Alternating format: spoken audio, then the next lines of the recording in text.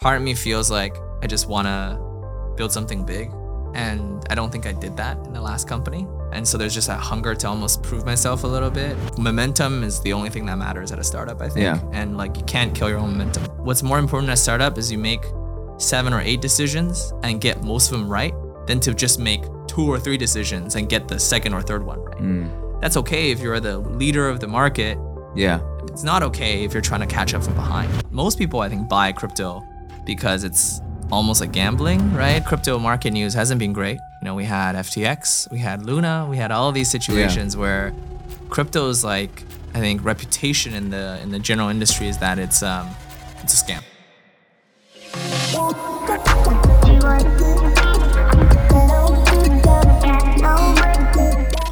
Okay, so James, welcome to the podcast. Yes, thank you. It's good to see you back in the office. Yes. Yeah, the paper team has been in and out for the last, month or two? Yep. We've probably gone 1 month in F Inc. and then 2 weeks back in the WeWork, and then we came back for a week, and then we went back for another 2 weeks now. So what's been happening? Man, WeWork is always this place where when we first started the company, we had 2 people in my bedroom. And then when we moved up to 4, we moved into like a tiny WeWork space. And then as we've been expanding, now we're about 12 people. We have like a corner office. And in the beginning, honestly, I was a little surprised by everyone why they were hating on WeWork, because I was like, this is a great service, great product. Yeah. But as kind of the SF's been coming back alive a little bit, and there are more people coming back into the WeWork office, everything's just breaking down. The bathroom hasn't been fixed for 2 months. You're really putting him on blast. Exposing everyone. The kombucha, that's one of the benefits. Bro, we were at the Berkeley WeWork. No kombucha. That's true. Yeah, that's no true. Kombucha, and the worst part is just like heating is also not there. So it's cold too. It's cold. It's cool. So everybody's wearing jackets in the office, and then the Wi-Fi doesn't work either. So y'all don't got Wi-Fi in the office? No Wi-Fi, no heat. Like no don't even got the necessities. No kombucha. Dude, he's gonna come back in 2 weeks and say the roof flew off. Yeah. Is there at least running water? There's running water. Okay. Yeah. And they got a game machine. They don't have a game machine. No. Which building are you guys in? I'm in the 44? 44 Montgomery. Okay. Well, they have a ping pong They table. have a game machine? There is a ping pong table. 2 Embarcadero Center has like an NBA Jam. Got it. Yeah. So to back up a little bit, you're building paper. Yes. What is paper? We're basically building infrastructure for on-ramping. And I know that's like kind of a technical term, so I can dive into a little bit. Wallets and payments are the 2 things we're focused on right now. When someone tries to buy a NFT today, the experience is pretty difficult. You have to understand that you need a wallet. And so how do you set up a wallet? You go use some browser extension, iPhone app that gives you essentially a seed phrase that you have to memorize down. You lose that seed phrase, everything's gone. Yeah. And then you have to on-ramp crypto. So where do you go on-ramp crypto? You go to Coinbase, go to Kraken, whatever exchange you're familiar with, and then you KYC, get some crypto into that exchange, and then you have to transfer that crypto into your wallet that you just set up. You gotta have all these strings of addresses. And then if you happen to be buying an NFT that's not priced in, let's say, Ethereum or Solana, the native chain currency, you now have to buy NFT token that's native to whatever that NFT is. So I'll give you an example. We helped Deadmau5 with his NFT called Head 5. Wow. It's on Polygon. And so you need wrapped ETH to be able to buy this thing. And so the user has to do everything I just said before and also figure out how to bridge ETH from Ethereum to Polygon, and then also take that bridged ETH and swap that with Matic gas tokens. So this whole thing, it's like 8 different steps. They created this gigantic Notion file that was like educating people on how to do it, and their conversion was terrible. And so now if you go to, head5.io, which is Deadmau5's thing, there's only one button. The button says mint. It leads people to a paper checkout link. And with paper, the customer puts in an email, puts in their credit card, and they can buy the thing. None of this like crazy crap with seed phrases, layer 2s, gas, on-ramping, KYC. How much of that did you get? How much Gas I got. Yeah? Yeah. What is gas? The gas fees? Okay. Yeah. That's really cool. Because gas used to be wild, right? Like the fees. Yeah, bro. It's like $10 in Big Sur, or like $7 like per gallon. Okay. I said $10 in Big Store. You No, were but like, I yeah. watched one of my buddies mint an NFT. Like, I don't know. This was a year or two ago. Yeah. But he would like, it would say like $120 gas fee. He'd refresh it, go up to like $3,000. Yeah. I don't think it ever got up to $3,000, but it's pretty You crazy. gonna call me out on that? So at what point did you guys realize that this is what you wanted to build? Did it used to be something else? It used to be something else. My background is in creator stuff. So Really? yeah, my last company was called Revlo. We were trying to build a loyalty system for creators. Interesting. We were mostly servicing creators on Twitch. And I think at one point, this is like 2015, we had, I think, 80% of all the top 100 creators on Twitch using our loyalty system, which was super cool. Yeah. We ended up getting acquired by Twitch in 2016, and that's kind of sorry. Everyone in this office has been Everyone's acquired by Twitch, Twitch. yeah. Yeah. I mean, that's how I first met Furkan and the F Inc guys. Interesting. I was there for 2.5 years. 2 years, actually, no, 2 years. And I wanted to kind of take what we built before, now like wanted to do it again. And when we built this like live streaming subscription product for creators.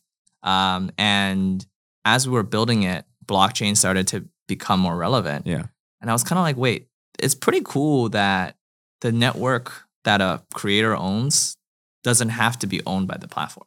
Because, if you think about all the creators today, they're very reliant on the platforms that they work with. The algorithms. Yeah, the algorithms, we're all part of this game. Like, how do you use the algorithm to get up there? And if a platform decides that you as a creator is no longer something that fits with their values, they can just remove you. And if they do that, you're kind of screwed out of luck. Yeah.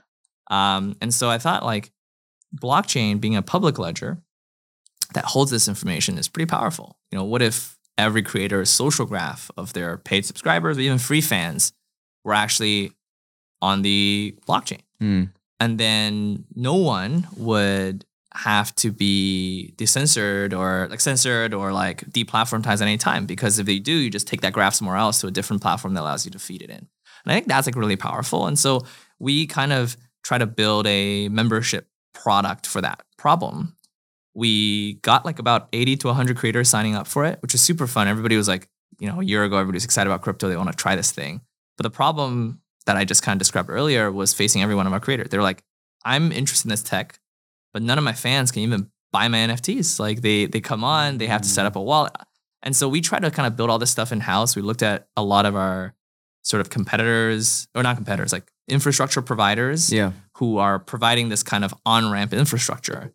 And none of them are really good at the time. And so we ended up building our own. And so when we built our own, a lot of folks in the tech space took notice and they came to us and was like, we don't really need all the other really cool creator features you've built. We just want the spin up wallets with email, buy NFTs with credit card, and like sell us that. We don't need like membership creation. We don't need art generation, all this kind of stuff. And so that's kind of how we started Why working. did they not want that? Wouldn't that be useful?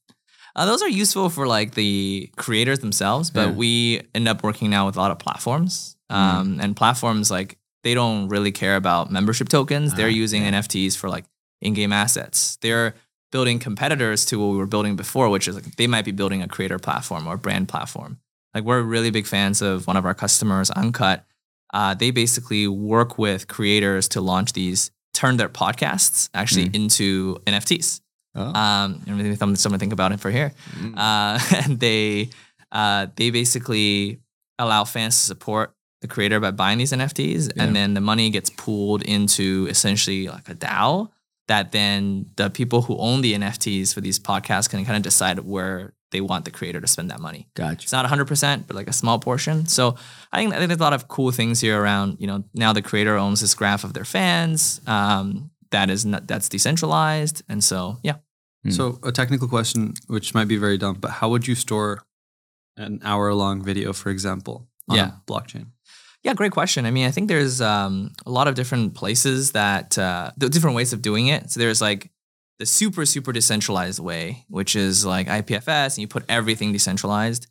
And then performance is generally a little bit more Right. poor, but people are working on that. I know Third Web's working on stuff like that. I know like Pinata is always trying to get better, and even Alchemy and some of these like infrastructure providers are getting better.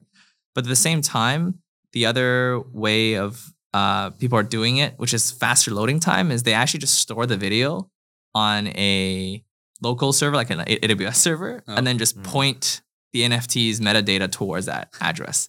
So that's like not entirely decentralized. And I think that's kind of like the interesting thing about crypto to me is not everybody, lots of people seem to be on like two ends. You either say everything should be decentralized or everything should be a database. Yeah. But I think like the exciting part of crypto is essentially somewhere in between, where the parts that should be decentralized are, and like benefits of, for example, being able to verify the ownership on some scarce digital asset, whether that's like a gaming skin you spent hundreds of dollars, $1,000 buying, or a graph to a creator like what we talked about. Then there are certain things that don't really need to be decentralized. Like if I buy a hamburger and I get a receipt for that hamburger, does that receipt need to be decentralized on chain? Not really. And so like I think there's properties of blockchain around verifying ownership, around the decentralization that matters for certain use cases, but and a lot of times that can even be hidden away in the background without having to expose that to the customer. And I think that's like one of the things that we're the most excited about is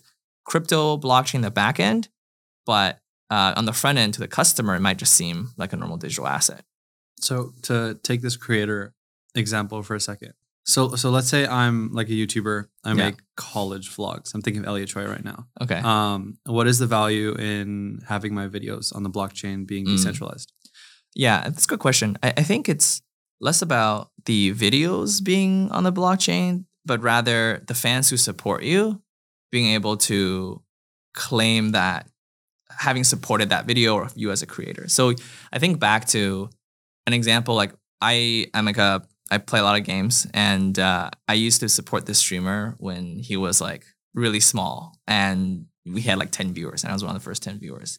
And I just had a friend the other day who also now loves watching this streamer. And I was kind of like, I actually support this creator when he was like super small. And he's like, oh, cool. Like, tell me more. And I was like, oh, like I paid for his coaching lessons when he was like trying to make money. I like supported him as one of the first like subs. Yeah. And I was like, okay, let me try to find proof of this so I can show you like it's a big part of my identity.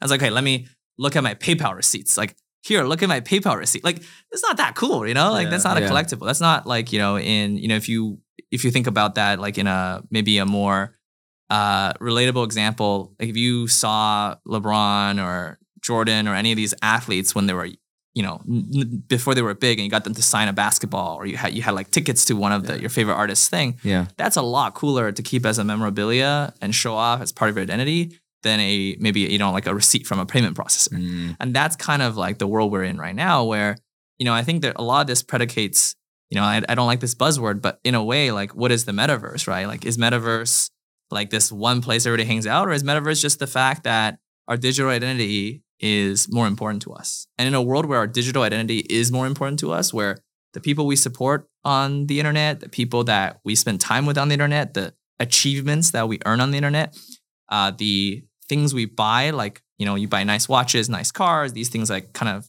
indicate some social status. Yeah. If those things matter on the internet as your digital identity, you need some proof that you actually did get those things. Because it's really easy to just copy paste digital things today on the internet. Sure. And so, I could screenshot the thing and say, oh yeah, I was like, you can screenshot something. Yeah, and you're like, yeah, that's me. But, if it's not actually on chain, then it's not verifiable. And so I think that's where, I kind of get a long answer to sort of why does it matter to be online. I think it matters because for the viewers or for the supporters, it gives them something that they can keep, show off as part of the digital identity. And for the creator, now that creator still has my direct wallet address, which is probably tied to an email or some kind of identity in the future that they can always kind of message me. And then that like identity is kind of kept as well. So let's take, like, what does that actually look like? Let's take our podcast, for example. Mm-hmm. If we wanted to make it so that we dropped something so that, we have, the hopes is that at some point, 6 months to a year, the podcast will be much bigger than it is now. Mm-hmm.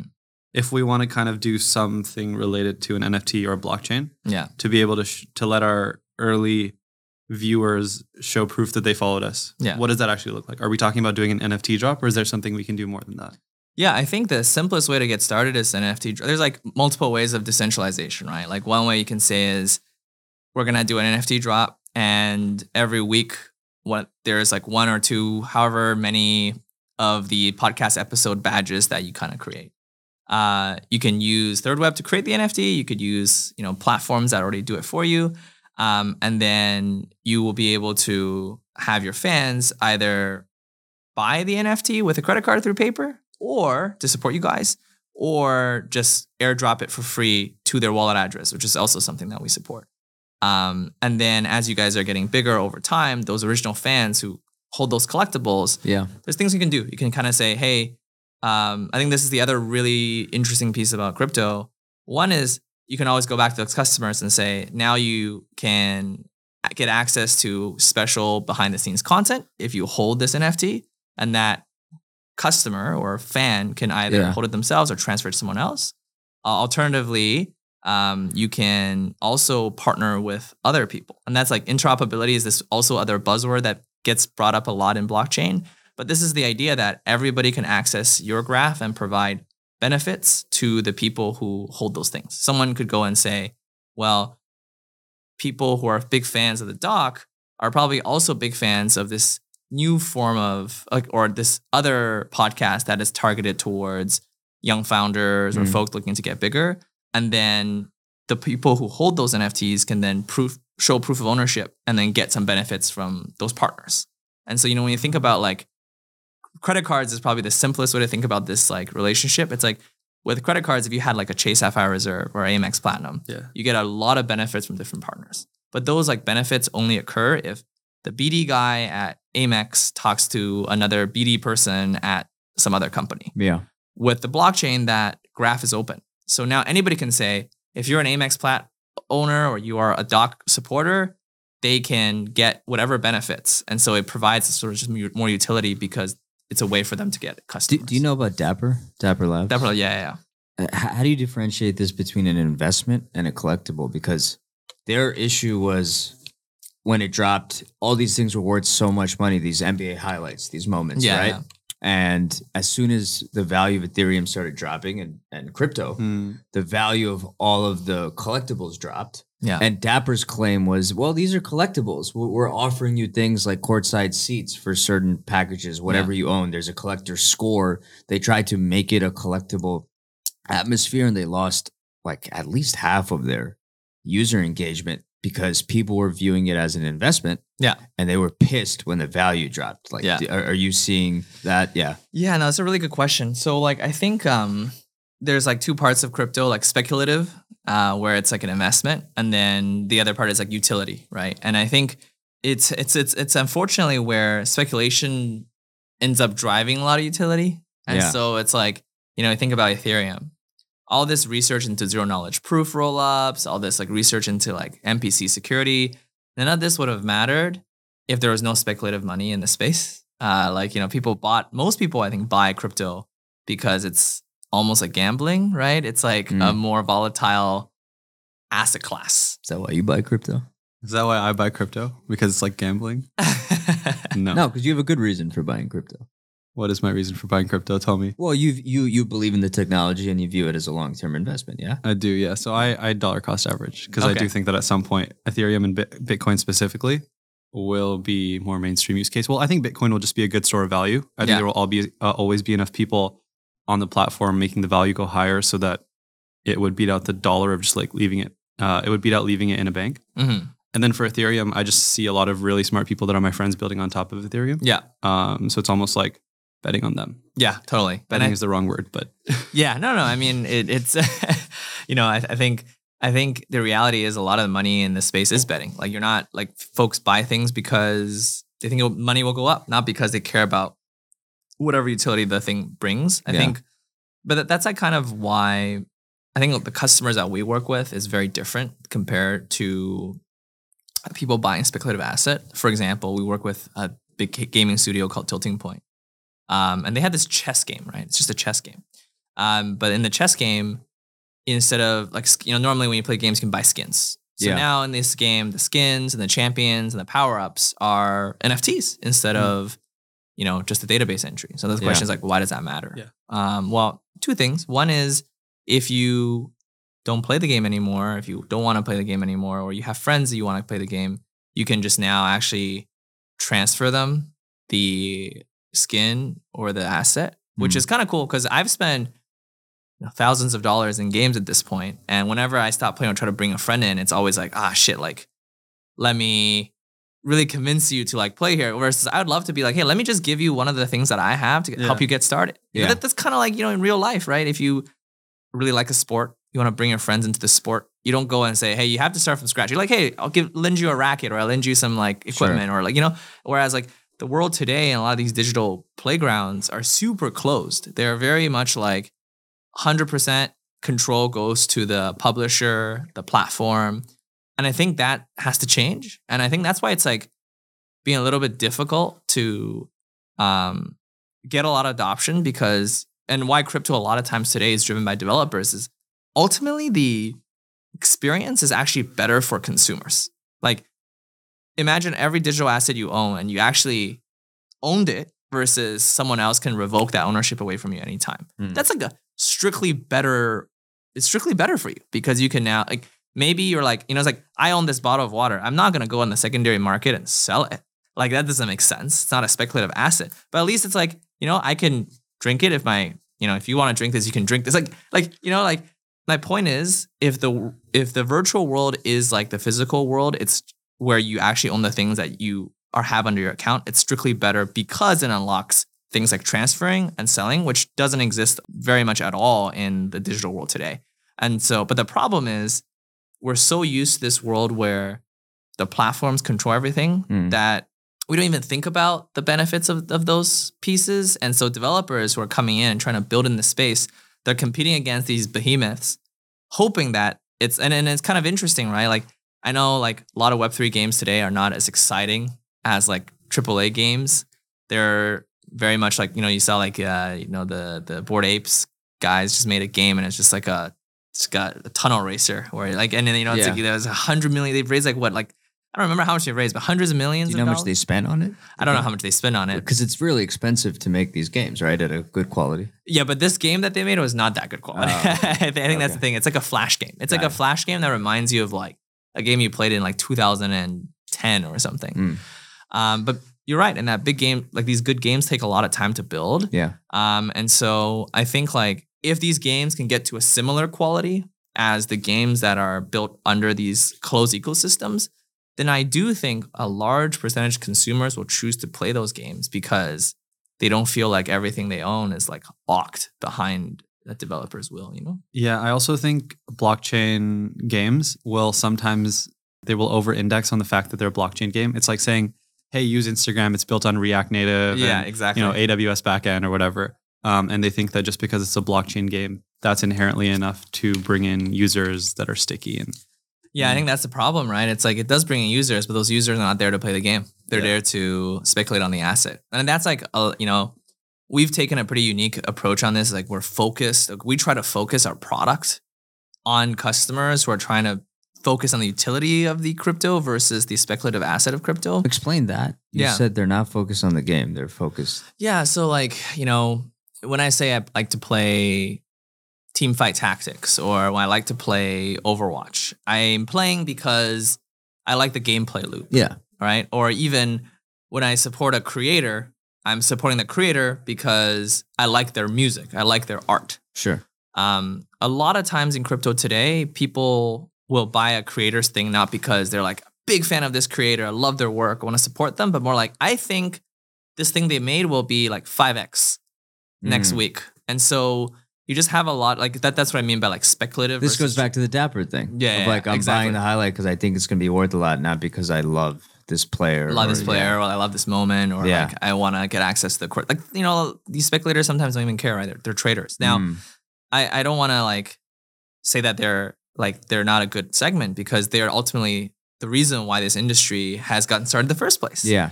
I just think like for us, our like segmentation, we have the only solution on the market that is more like customizable and white labeled compared to everyone else. And the reason why we did that was because when we service customers like Even, Uncut, Tilting Point, these like games who are trying to onboard people to say, hey, you should play this thing because the game is fun, or because you want to support this artist or this podcaster. They're not pulling people in to say this crypto. So underneath, it's just an email address, and you're using a credit card to buy like a $20, $30 NFT that represents a album, represents a game asset. And then afterwards, they introduce you into the crypto, kind of tell you, hey, you can actually like trade this in other places. And that's like the big, I think, approach difference for us versus our other competitors who are more like, before you can like do anything with our on-ramp infrastructure, you have to first create a wallet. Here's what a wallet is. Then and so like they put crypto super up front because they're like targeting the more like traders, where we're trying to target more of the general audience who doesn't care if it's crypto. That's so interesting because Topps did an MLB drop. This was during COVID for like their first NFT packs. And they made everyone, you had to buy wax. Oh, yeah. I assume you guys know. Yeah. And then you had to have a MetaMask wallet. But we're all like, we're like baseball fans. Like we live in the 60s. Like, no one under the age of 50 watches this. And me. Yeah. And it's like me, he said. But it's like we don't own, like no one owns crypto, right? Yeah. Nobody even knows, very few people even knew about Coinbase. And they're asking us to buy like wallets and wax. And we're like, yo, what is happening? I'm like trying to put my credit card. It's just getting rejected. Michelle's like, take my money. I want to be scammed. We're literally, it's like 0.2 wax. We're like, yo, what is happening here?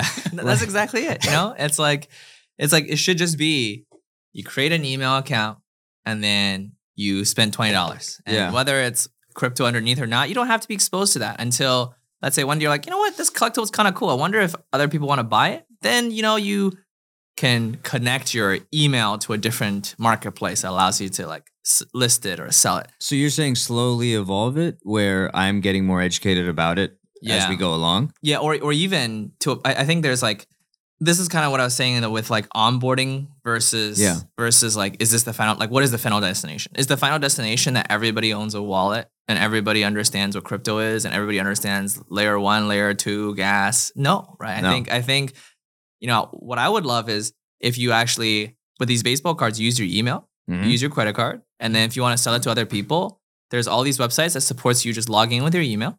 Yeah. And then you can sell it for USD that you can then put into your bank account. Yeah, I would love that too because I don't know where they exist now. I have like packs, all these cards I open, and I have no idea how to access it now.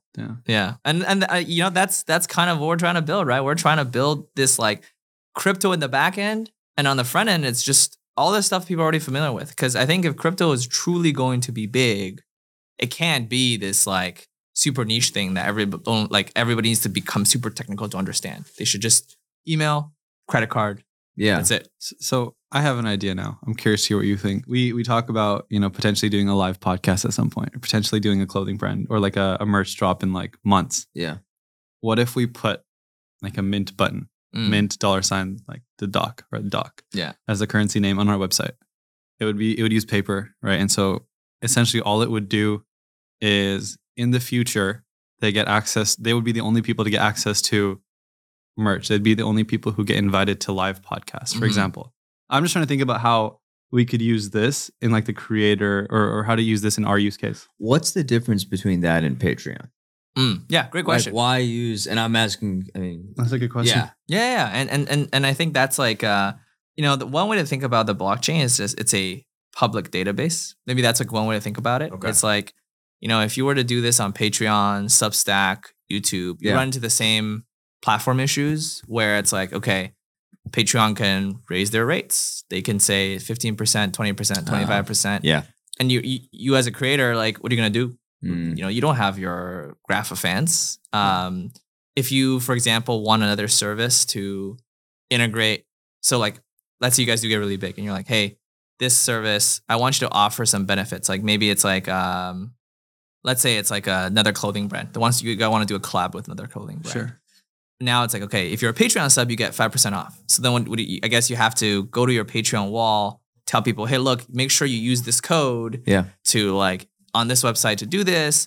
But then, if you truly only want your fans who are on Patreon to get some really unique benefits, there's no way for that clothing brand to verify that someone's a Patreon subscriber unless they built a Patreon integration. Whereas, in the case if they just own these NFTs, they don't need permission. They don't need anybody to give them access to that list. You can just tell them, hey, if anybody holds this token contract address, they can get these things. So like in terms of like, what's the difference? I think it's just if Patreon allowed you guys to access the exact list of your subscribers on Patreon and made it really easy for anyone to be able to connect to that graph and offer benefits to the customers, it would be the same. But, Patreon or Substack, their incentive is not really entirely aligned with the creator all the time. They're trying to make more money, so they might want to hike up rates. They might want to change conditions and rules. Whereas with the blockchain, they're not. That's not going to change. What about the legal issues? Because like, do you know about Logan Paul's NFT drop at all? Well, that's different. That's different. That's different because that's like him promising something and then abandoning, quote unquote, abandoning a project. So that's less about the technical aspect. That's of it. much less about technical. Okay. That's just like him. That he could have put that on Amazon, right? He could have just said, "Hey, buy this thing, buy this game," because it was a game, right? And then just not made the game. Because like the sentiment. I mean, I think you're aware of the sentiment of crypto and creators. Pumping crypto, pumping and dumping, totally. How do you set as you're marketing your company, right? Yeah. How do you separate the two? Yeah, I it's tough. I'm gonna be honest. It's made it tough to a lot of things. I mean, the crypto market news hasn't been great. We had FTX, we had Luna, we had all of these situations where crypto's like, I think, reputation in the general industry is that it's a scam, and I think like. When we think about we try to be pretty careful of who we work with and we try to kind of work with projects that are actually providing real utility in gaming, like, or creators actually doing cool things with their fans. And one kind of way to tell is also just the price of these things. A lot of the customers we work with a lot with developers and platforms versus creators directly. Sure. Their like ticket price is like $20 to $50.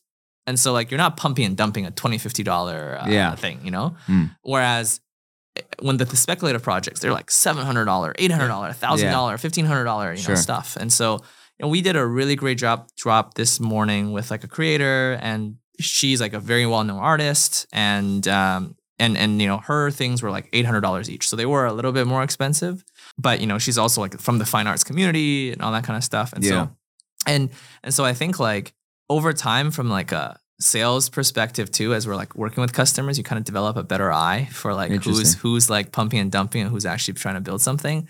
And we just try our best to only like to work with the projects that we think are actually. So you're doing the due diligence on vetting these creators. Are you also offering, I guess, advice on how to execute these things? And just like what you explained, is that what you guys are offering? Yeah. So like in terms of consulting or like, that kind of, we don't generally provide that. And the reason just being is it's most of our customers are platforms and brands. So like they are the ones who are building platforms that do consulting with those things. So for example, like we work with a couple of games, but we also work with this company called Fractal, Justin Consting. Yeah. So Justin's one of our investors, and his Fractal is also one of our customers, and they provide a lot of these like consulting services to their games, but we're like the infrastructure layer underneath. And so that's kind of the position we've taken, because ultimately, look, I've been in the creator industry for a long time, but I'm not a creator myself.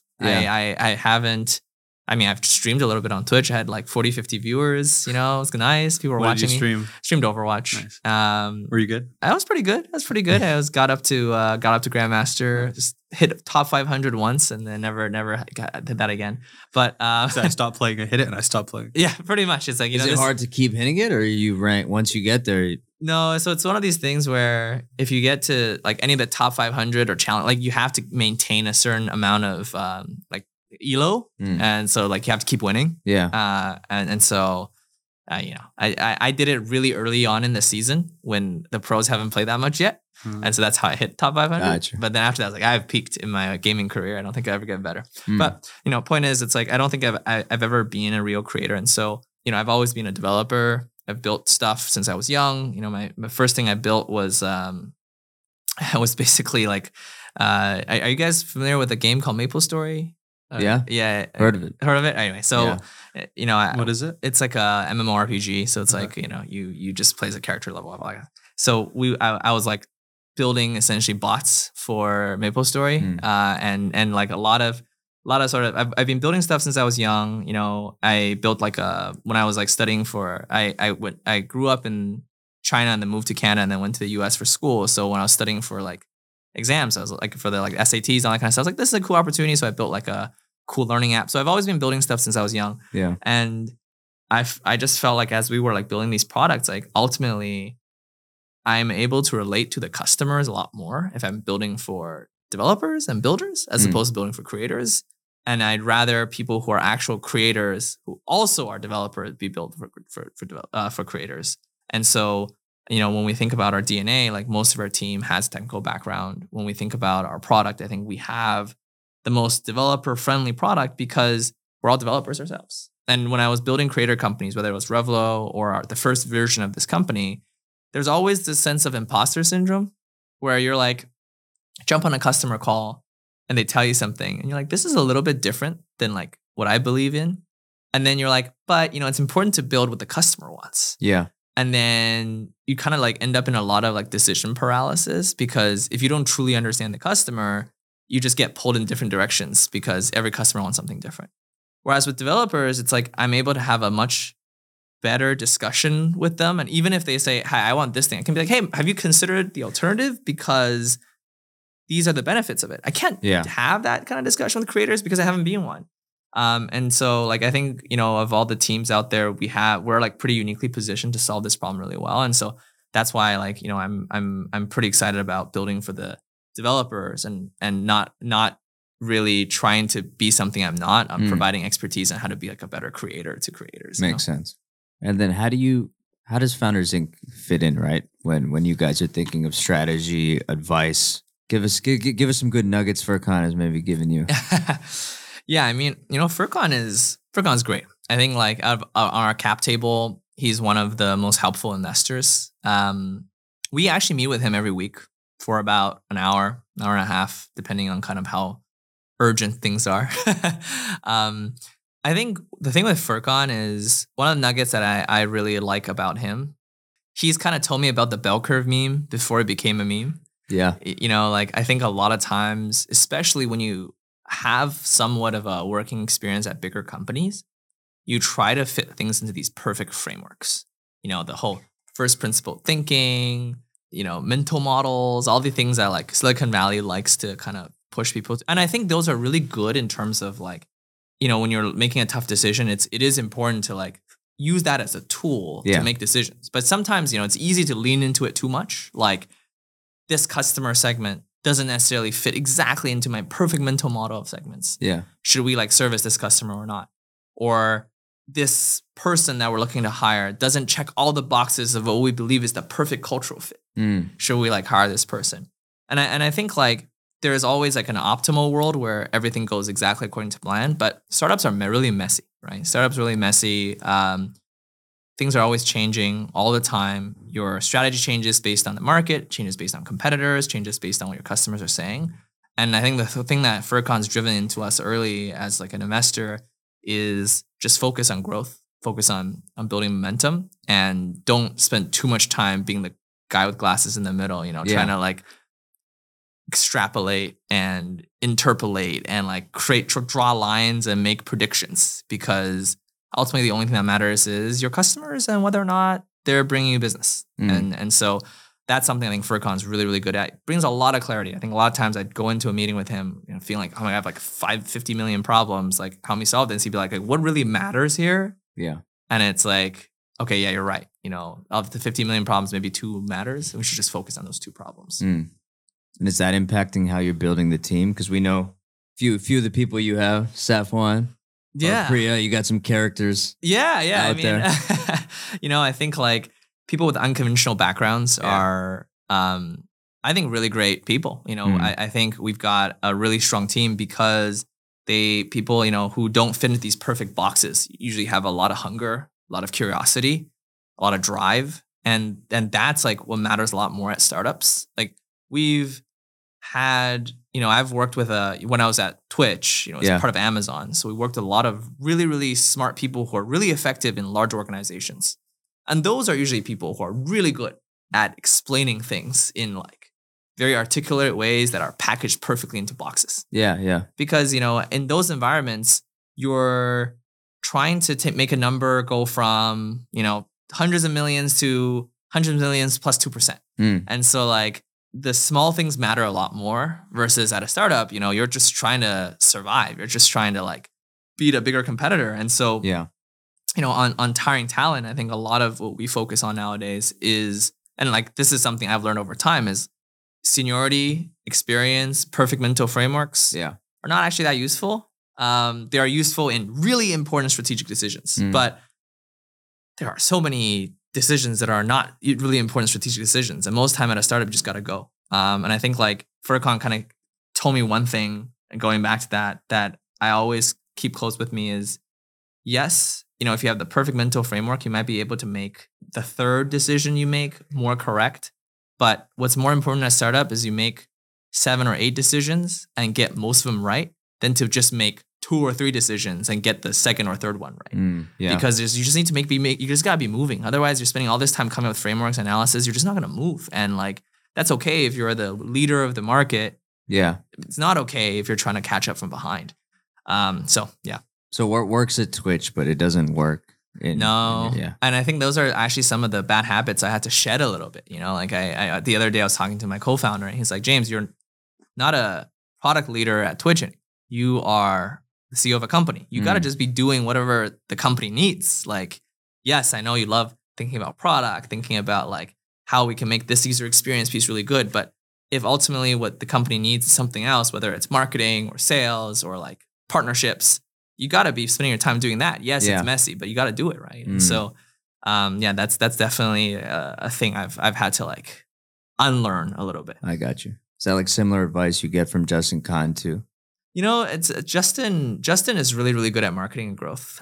He's somebody I really look up to. I think I worked together with him during YC as well. Like my first company went through YC. That's how we first built the connection. Yeah, I think the best founders I've learned are the people who focus on growth and focus on driving momentum. It's like momentum is the only thing that matters at a startup, I think. And like you can't kill your own momentum, even if that means you're maybe doing some custom work for an enterprise customer that might not be exactly who you thought your perfect customer is. Yeah. Even if it means that, instead of, this perfect process you set up for sales, you're going to an event just to be able to catch this person between their speaking events. Like, it's like, like most things just don't end up playing out perfectly according to plan. You just got to kind of adapt and make momentum happen. And then are you guys thinking about events at all? Like, I know Denver's coming up. Yeah. You've been to Denver. Yeah. Are you a fan? Like Denver? It was interesting. I had a lot of fun. I saw a lot of my friends there. It was so I forget how it was laid out, but it was like there was a castle, right? And there was like the main, like the hotel, the art lobby, or the art hotel. Art hotel. And so walking down that street, I would run into someone I knew from like some random place in the country. Like every every block, it was like someone else I knew. Wow. Which was interesting. Connected. No, it was the same. Like I know very few people like well enough. I know very few people. It's like the same like 10 people from like some of them are in New York, some of them from Canada, some of them are from Berkeley, some of them from SF. And I remember walking down, I was like, I did not know any of these people were going to be here. Wow. It's like, this is probably a security risk at some point. I just remember everyone got sick. So like I saw Twitter for like the week after, but just everyone was like in bed. I had 104 fever. I went to the hospital. My friend had like 102 fever. He didn't get out of bed for a week. Oh man. And even now I saw like, for example, Rick Byrne, he was like, yo, I love ETH Denver, but like all of you guys get sick. So I am not going back this year. Oh man. That's funny. It's part of the reason I'm not going back this year. Oh, really? If I don't go back, it'll be because I just don't want to get sick the week after. Oh man. Okay. Yeah, no, we're trying to do a little bit more. I think like crypto is also like, because of how small it is, I think relationships matter a lot. I don't think I've ever been in another industry where even like with creators, I mean, it's like, it's a lot of like relationship building, but like this is even more important in crypto because it's so small and everybody is kind of like, there's some interesting parallels to gaming because I think there's this feeling of like a tribe a little bit, because everybody else kind of looks at the space and say, you guys are weirdos. You guys are kind of like bad. And it's a kind of gaming in the early days too. I remember back in the day, if you were like a gamer, people were like, you should probably like, play games in your mom's basement and eat pizza all day. Now with like crypto, it's like, oh, you're probably like a scammer. Like you're probably like, Do you really think that's like the mainstream perception of it? I think so. You think so? Yeah. I think it's changed. It was changed about a year ago. Yeah. When things are going well. And there's just too many big blows. We had like the 3 Arrow Capital thing, then FTX. FTX, I think, was definitely like the biggest, problem. Final blow because Washington was, big with, SBF. Like everybody saw him as the golden child of regulation. FTX had an arena. They had all these celebrities, talk about this stuff. And so I think that right now that's what the public perception is. Why do you think that's so different from like the .com bubble, housing crisis, all the financial companies that collapse on like a weekly basis? But seriously, like, because if you really dig through it, there's way more dirt and skeletons in traditional finance. But I mean, anytime something happens in crypto, it becomes a national story and a meme. Yeah, that's really interesting. I was talking with someone about comparing like how much money people lost in like these different kind of events. And I think part of it is the protection for the average person. Like Bernie Madoff ran off with a lot of money. Just thinking about that. But, the people that did invest in his thing, I know it's not like there's a lot more people affected from like ripple effects, but, it's a lot of institutional investors. Yep. It's a lot of billionaires. Let's call it what it is. Yeah. And, housing crisis, the subprime mortgage was a big problem. Lots of folks who were average people also got hurt by that. But, at least like in both these situations, the governments kind of came in, bailed some people out. And there was some protections in place around like, SEC. There's some protection in place around who can, access the asset. Crypto is, part of the benefit of being decentralized is that kind of just anybody can participate. Yeah. And so I knew a lot of folks who were hurt really badly by like Luna and FTX. Really? They like just put a lot of their savings in and there was like no safeguard, right? Yeah. There's no safeguard. People were over leveraged. Like people were hella over leveraged. Is it buying on leverage? Is that the main? Yeah. I mean, it's a lot of like, I think a lot of crypto is leveraged. Like one thing collapsed, leads to another thing collapsed, there's another thing collapsed. And so yeah, I think that's partially why. It's just like more people who were average people were hurt. And because crypto is also harder to grasp, like I know stocks is also kind of hard to grasp, but like how, like again, Bernie Madoff's thing was like I didn't think it's that big of a deal like for like average Joes, but like housing, you can like kind of understand the value of housing. With crypto, a lot of it was like, because it was unregulated, people were like pumping, like, like you talked about the Jake Paul thing. People were pumping and dumping. People were on like YouTube channels telling people to buy things. And it's like, nobody was stopping them. These guys got caught for it. Ooh, that was fun.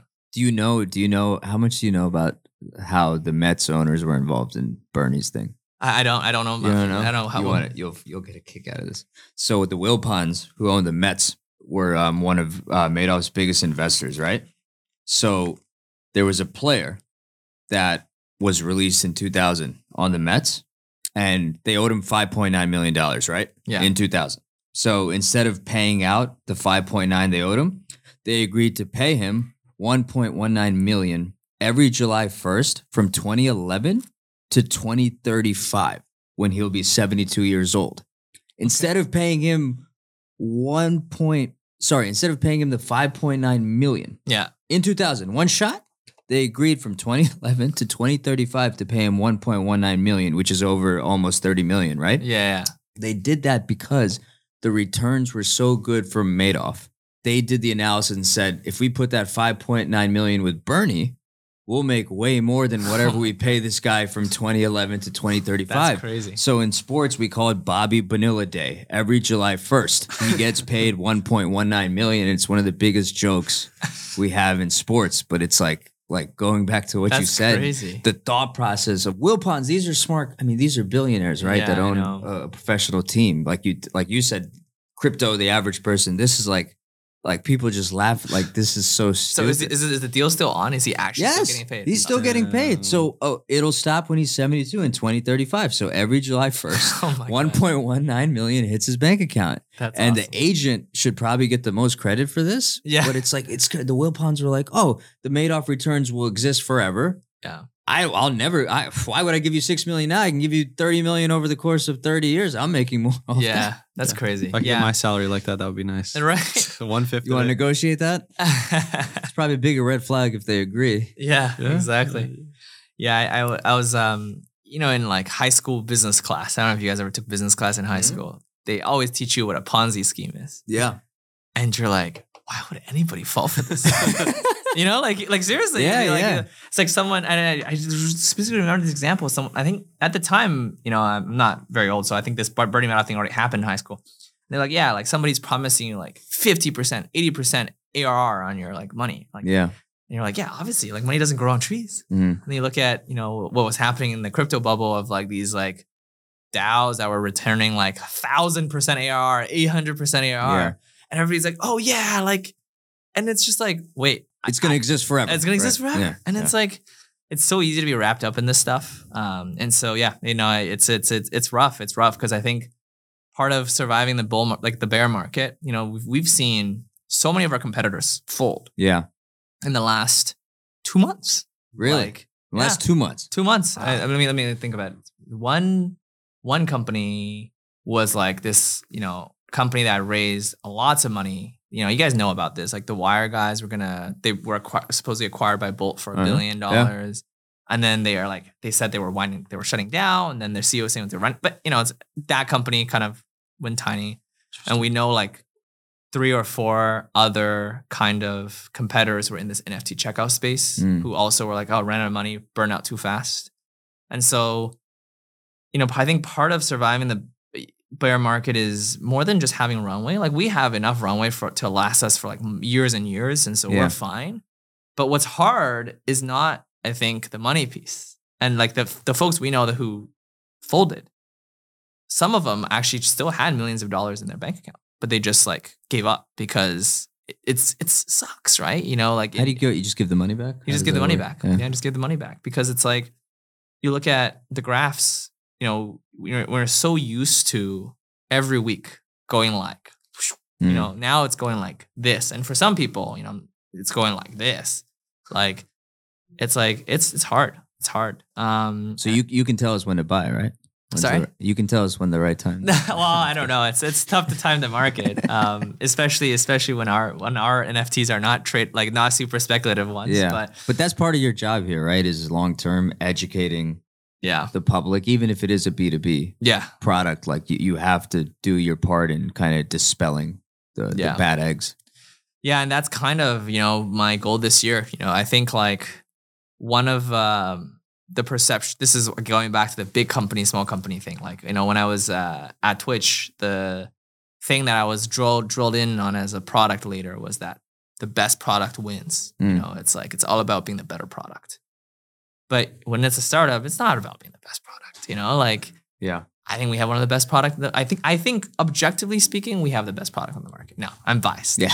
But maybe a little bit. Well, you said objectively. So I think objectively. We have the most powerful developer tools, easiest to implement, and the most peace of mind from like a security architecture perspective. We have no single point of failure where like, even if we get hacked, nothing really happens to customers' assets. Wow. Which is like pretty cool, Yeah. So like objectively speaking, I think very good. Now, are we a mile above everyone else? Not really. We're like one of the leaders in the space, but we're not like crushing everyone else. And I think the reason being is we haven't been loud enough. We haven't been telling people about why our product is awesome. We haven't been celebrating all this. Like we've worked with so many awesome brands, platforms, games.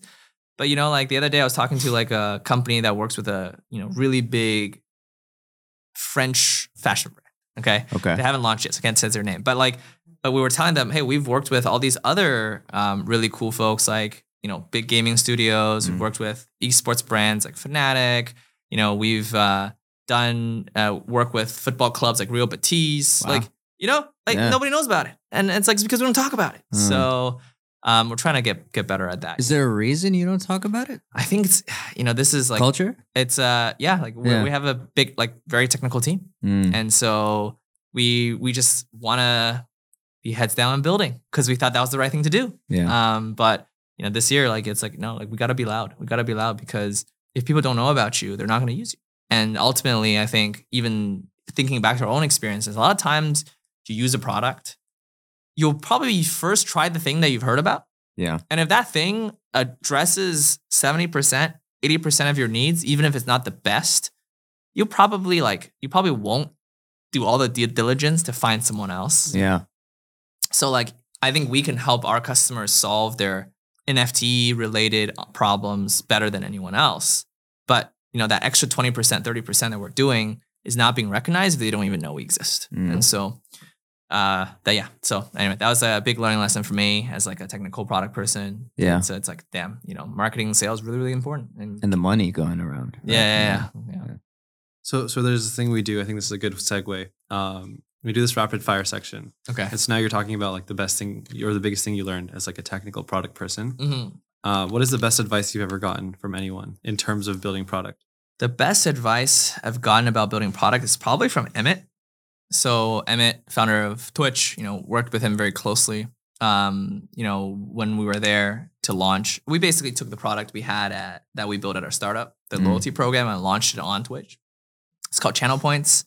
For anybody, like, who watches Twitch, it's like in 97% of all the channels now. Yeah. It's, like, pretty awesome. And like, I think as I was kind of building that product out, I learned a lot from him about, like, what it means to be focused on the customer's needs. I think, like, Amazon has this really, really great philosophy, which is, like, work backwards from customers.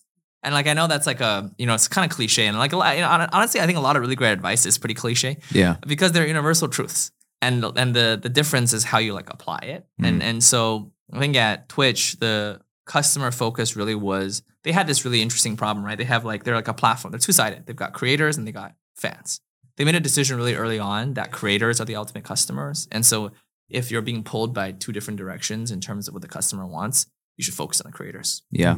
And, like, I think like that, like, maniacal focus almost on, like, obsessing over the thing that creators care about is something, and every question, like, every time you make a decision and say, okay, how does this benefit the creators? How does this benefit the creators?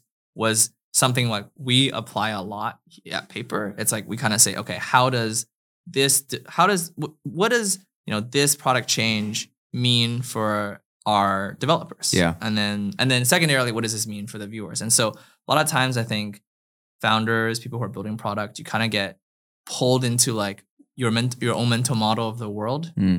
Doesn't really matter if it's not adding value to the end customer. And so really being focused on understanding that customer need and being very specific on what that need is. The more specific, the better.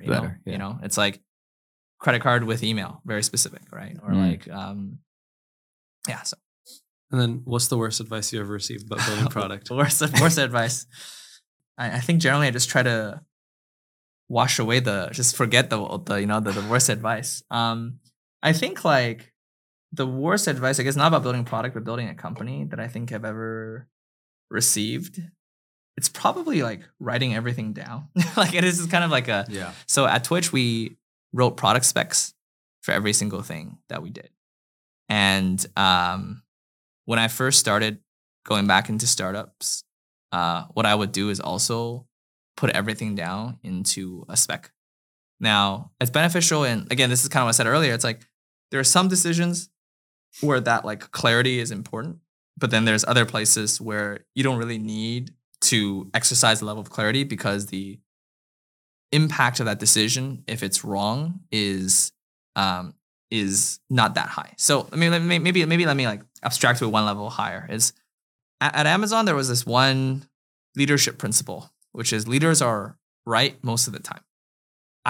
While I think that's, like, nice, I actually don't really agree with it because I think, going back to, like, my earlier point, it's like if you're trying to be right every single time, you just end up being really slow. Because I do think if you're slower, you'll end up being right more often than not. But if you are trying to be right every time, it just means you don't make any decisions. And so maybe that's like a better way of saying the worst advice I've gotten is like, I think there's this concept in my head that to be a good leader, you just have to be right almost all the time. Whereas I think it's more important that you create an environment that allows your team to make a lot of decisions and be right more often than not on more decisions than being right with a few decisions. Maybe I come back here in a year and a half, a company is 10 times bigger, and I can say, now I have understood why that advice is good. And I think like that's generally like my take on like advice is I don't think any advice is ever bad, because I think when good intent, unless somebody's maliciously trying to tell you that, like to sabotage you, I think they probably have a personal experience that they've experienced where that advice was good. But the problem is just advice has so much context, context in like what the situation was, the time they like took that learning lesson, context in like maybe the space they're in, context in the people that they were working with, context in like the market. Was it good or is it bad? And like a lot of times, if you just kind of take advice blindly, then it's like doesn't work. And there's very, very, very few universal truths that are true. So I think like good leaders are right most of the time. Probably truer when it's a bigger ship and you're not trying to sink the Titanic. But if you're trying to build traction, grow, way more important to be right more often than not and just make more decisions. That makes sense. And then what's the best thing you've ever spent your money on? I think so I don't really spend much money buying stuff. I think the most expensive thing I bought was my car. So I guess like what are you driving? I just drive like a Model 3. Okay. And so like, classic San Francisco car. But I think like for me, I guess this is like not super interesting from like a business perspective, but I really do like driving. I think buying a car was a good investment. Now, I don't know if, buying a Tesla was the best investment because after I bought the car, they slashed prices by like 10% this year. I thought they hold value well. They Isn't did that the whole yeah. I bought it as I was first 6 months. Like, oh my god, my car's like worth more than when I bought it. It's great. And then this year, Elon cut the price of everything by 15%. So that was pretty bad. But I think like I grew up always in cities where I never needed to drive. Yeah. And so I always took public transit. And in SF, public transit is good, but it doesn't like connect you to a bunch of places. And so I didn't realize how many cool things there are in the city until I got a car, because I just like by default ruled out those options as activities to do. So I guess, recency bias, but in the last 2 years, my best investment was buying a car. And then the last question I have, you sold a company to Twitch. Why did you get back and try building something again? There's like kind of two pieces to it. One is, the selling the company to Twitch is just, it was an acqui-hire. It wasn't like a big exit for everybody. And so like part of me feels like I just want to build something big. And I don't think I did that in the last company.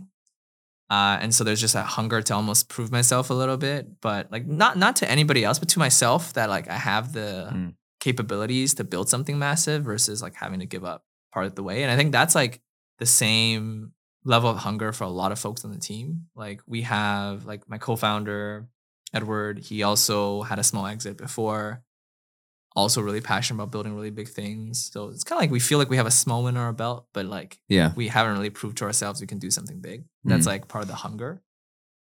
Two is like, I think like working with really great people. There's a lot of really, really great people at Twitch as well. But like I feel like there are, personalities that thrive in larger companies different than personalities that thrive at smaller companies. Yeah. And I just generally I think I generally resonate with folks who are more successful at smaller companies because they're just more, I think generally like they're a little bit more creative, they're more driven, they're more hungry. And so that's like part of the reason is like wanting to make sure every day I'm just like working with people and I'm like, holy shit, like this guy's or this person is really, really awesome. Yeah. And then I think the last piece is almost a little bit of feeling like I have more autonomy over what my destiny is. I feel like, and maybe this is just my personal experience, but at larger companies, years of experience matter a lot, I think. And pedigrees, like degrees you have, also matter a lot. Yeah. And so it felt like I had to like go through these like different types of paths to get to the goals I want versus like building my own path. And like also, and so, you know, that like that autonomy also mattered. And I think like, I guess that's the last thing like is like, I generally am just pretty excited about where the world could be if people truly owned their digital things. Like, I think that's a pretty exciting world. I think it's going to be better for consumers. And like, you know, for me, like, because I play a lot of games and I spend a lot of my life digitally, you know, I've been like, I get a lot of my friends into playing games and I spend a lot of money and time there. And so being able to just say, hey, like, I earned this thing that's like worth a lot because I like grinded for it. Yeah. And being able to like trade it out for some real money, it's kind of nice, you know, being able to, you know, when my girlfriend's playing some games, being able to say, hey, like, you know, we both play Genshin and I've like got these characters that I've like spent money on that I don't really like, but she really likes. Yeah. And so I'm like, I wish I could just transfer that over to her so she can like have a stronger character. Can't do any of that because the game is greedy, which understandably so. And they want to control the supply and monopoly of these assets. You know, that there's still a lot of like questions on how this all plays out because I also understand the counter argument of people saying, well, if games don't have this entire control over the entire experience, then maybe they make less money. And if they make less money, then they can't make as good of a game.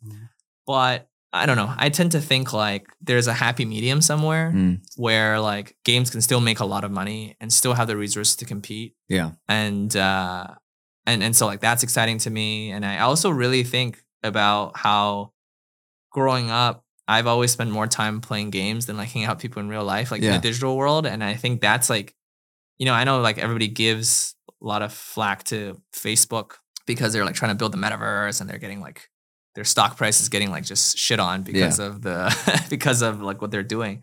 But I really also think that like the younger generation, the world is moving more and more towards a digital one. And so like being able to build a world where, or be a really big part of building the infrastructure for that, for like a new world is also kind of exciting, you know? Yeah. So like, I guess I know I gave a lot of reasons, but I think ultimately it's like the startup environment is more fun to me. And I'm very, very excited about kind of the future. And I think it's rare. I think it's very, very rare. I think AI is like an example of this too. Like there's very rarely like events that happen in the world that like truly change the way people live and the way people work. And I think like crypto is one of those, like crypto, metaverse, whatever. I think it's more like it's more like metaverse is the big change and crypto is like the infrastructure that's needed to power that. Sure. Like AI, I think it's super interesting because I think like there's a world where we change the way we think about work, kind of like the industrial revolution, you know? Yeah. And so both of these are like very exciting world changing events. And I feel like if I'm not playing a part in it and just being a cog in a machine, then it feels like I'm wasting my potential a little bit. So you talked a lot about gamer. You're a world-class athlete. Oh, I mean, I'm okay. No, you are. Yeah, I mean, I used to play a lot of badminton. You traveled to, internationally. Yeah. So I mean, I was I think the best I got to was like I think second in Ontario for like badminton, like doubles, boys doubles. Yeah. I was really young though. So I think I'm generally pretty good at racket sports. And then in college I played squash and on the college team. But I was like pretty much a sub. But yeah, I mean I think there's a lot of parallels with sports and business. Give us one. Give us the biggest parallel you see. Takeaway. I think the biggest one is just how combative it is. You know, this is like also something that I had to come around to as like a technical product founder. It's like, it's a fucking war out there. It's like dogfighting. Like, you know, it's like now I do Muay Thai and I like, you know, get in the ring with my coach and I get my ass kicked and, you know, I try to kick some ass. But like, I think like when you're in a big company, you're insulated from, especially when you're already a winner in the space. Yeah. It feels like everybody is competing, but you're just kind of like, there's the other competitor on the other side. You kind of look at each other in the eye like awkwardly from time to time, but you keep doing your own thing. But at startups, like people will do a lot of, you know, sometimes kind of questionable things to win. And you kind of got to be prepared for it. You know, I think for us, our DNA makes us a little bit, I think, less aggressive, which means like we sometimes don't fight for a deal as much as like maybe one of our competitors, and we've like lost deals because of it. And like the way, so now we're kind of thinking about moving forward is like if you want to win in an ethical way in business, you kind of have to beat both the refs and the other team. Yeah. Because if you're like super proper and like you like, you know, also you know, to be fair, let me kind of like caveat this is I don't know if anybody is like malintentioned. I think people just have a different like line of what they think is like the unspoken rules. Yeah, yeah. I think we have like a pretty high ethical bar of like, you know, we try to not talk about our competitors in a way that's like, you know, us dissing them. We don't go and, you know, do these things. And, you know, some companies have different rules for that. Yeah. And I think like in sports, it's like, you know, there are rules that you should abide by that you absolutely shouldn't cross. And then there's also things like, you know, like, do you tackle someone a little bit more harsh than not, you know, these kind of things. And so that's like, I think the thing that I'm trying. Which you do. Yeah. Yeah. There are rivalries. Right? And people like get rough. It's an adversarial environment. Oh yeah. It's like, you know, I think, you know, I remember a long time ago when I first got into crypto, I like had this tweet where it's like, oh man, it's like open pastures. Everybody is like working together to beat the Dave and Goliath. We're all small Daves beating the Goliath. And we're all like, let's all hold hands and be kumbaya and like, you know, make crypto big. Yeah. There's a lot of that. But, you know, when you're competing with someone, there's also not a lot of that. And I think as a company, we're trying to find that identity a little bit. It's like how we definitely need to be more aggressive. Yeah. But like, to which extent do we feel like conscientious of like what's right or wrong? But anyway, that's you'd be a good coach. You're a good I want to hear like you guys' all hands calls because I'm ready to run through the wall right now. You point me, shoot me. I'll run. I'll tackle whoever you want. Like I appreciate that. I love it. Yeah. So where can people find you? Want me to hit him? Yeah, I mean, people can. If you want to follow me on Twitter, it's you know, just James Sun, but it's like James ZM Sun, I think. And then in terms of our company account, it's just Paper Checkout. Yeah, that's probably the best way to find me. Always down to chat. My DMs are open. So yeah, thanks for inviting me on the show. Awesome. Of course. Well, everyone, thanks so much for listening. Make sure you like, subscribe, do all the YouTube things. We will see you next week.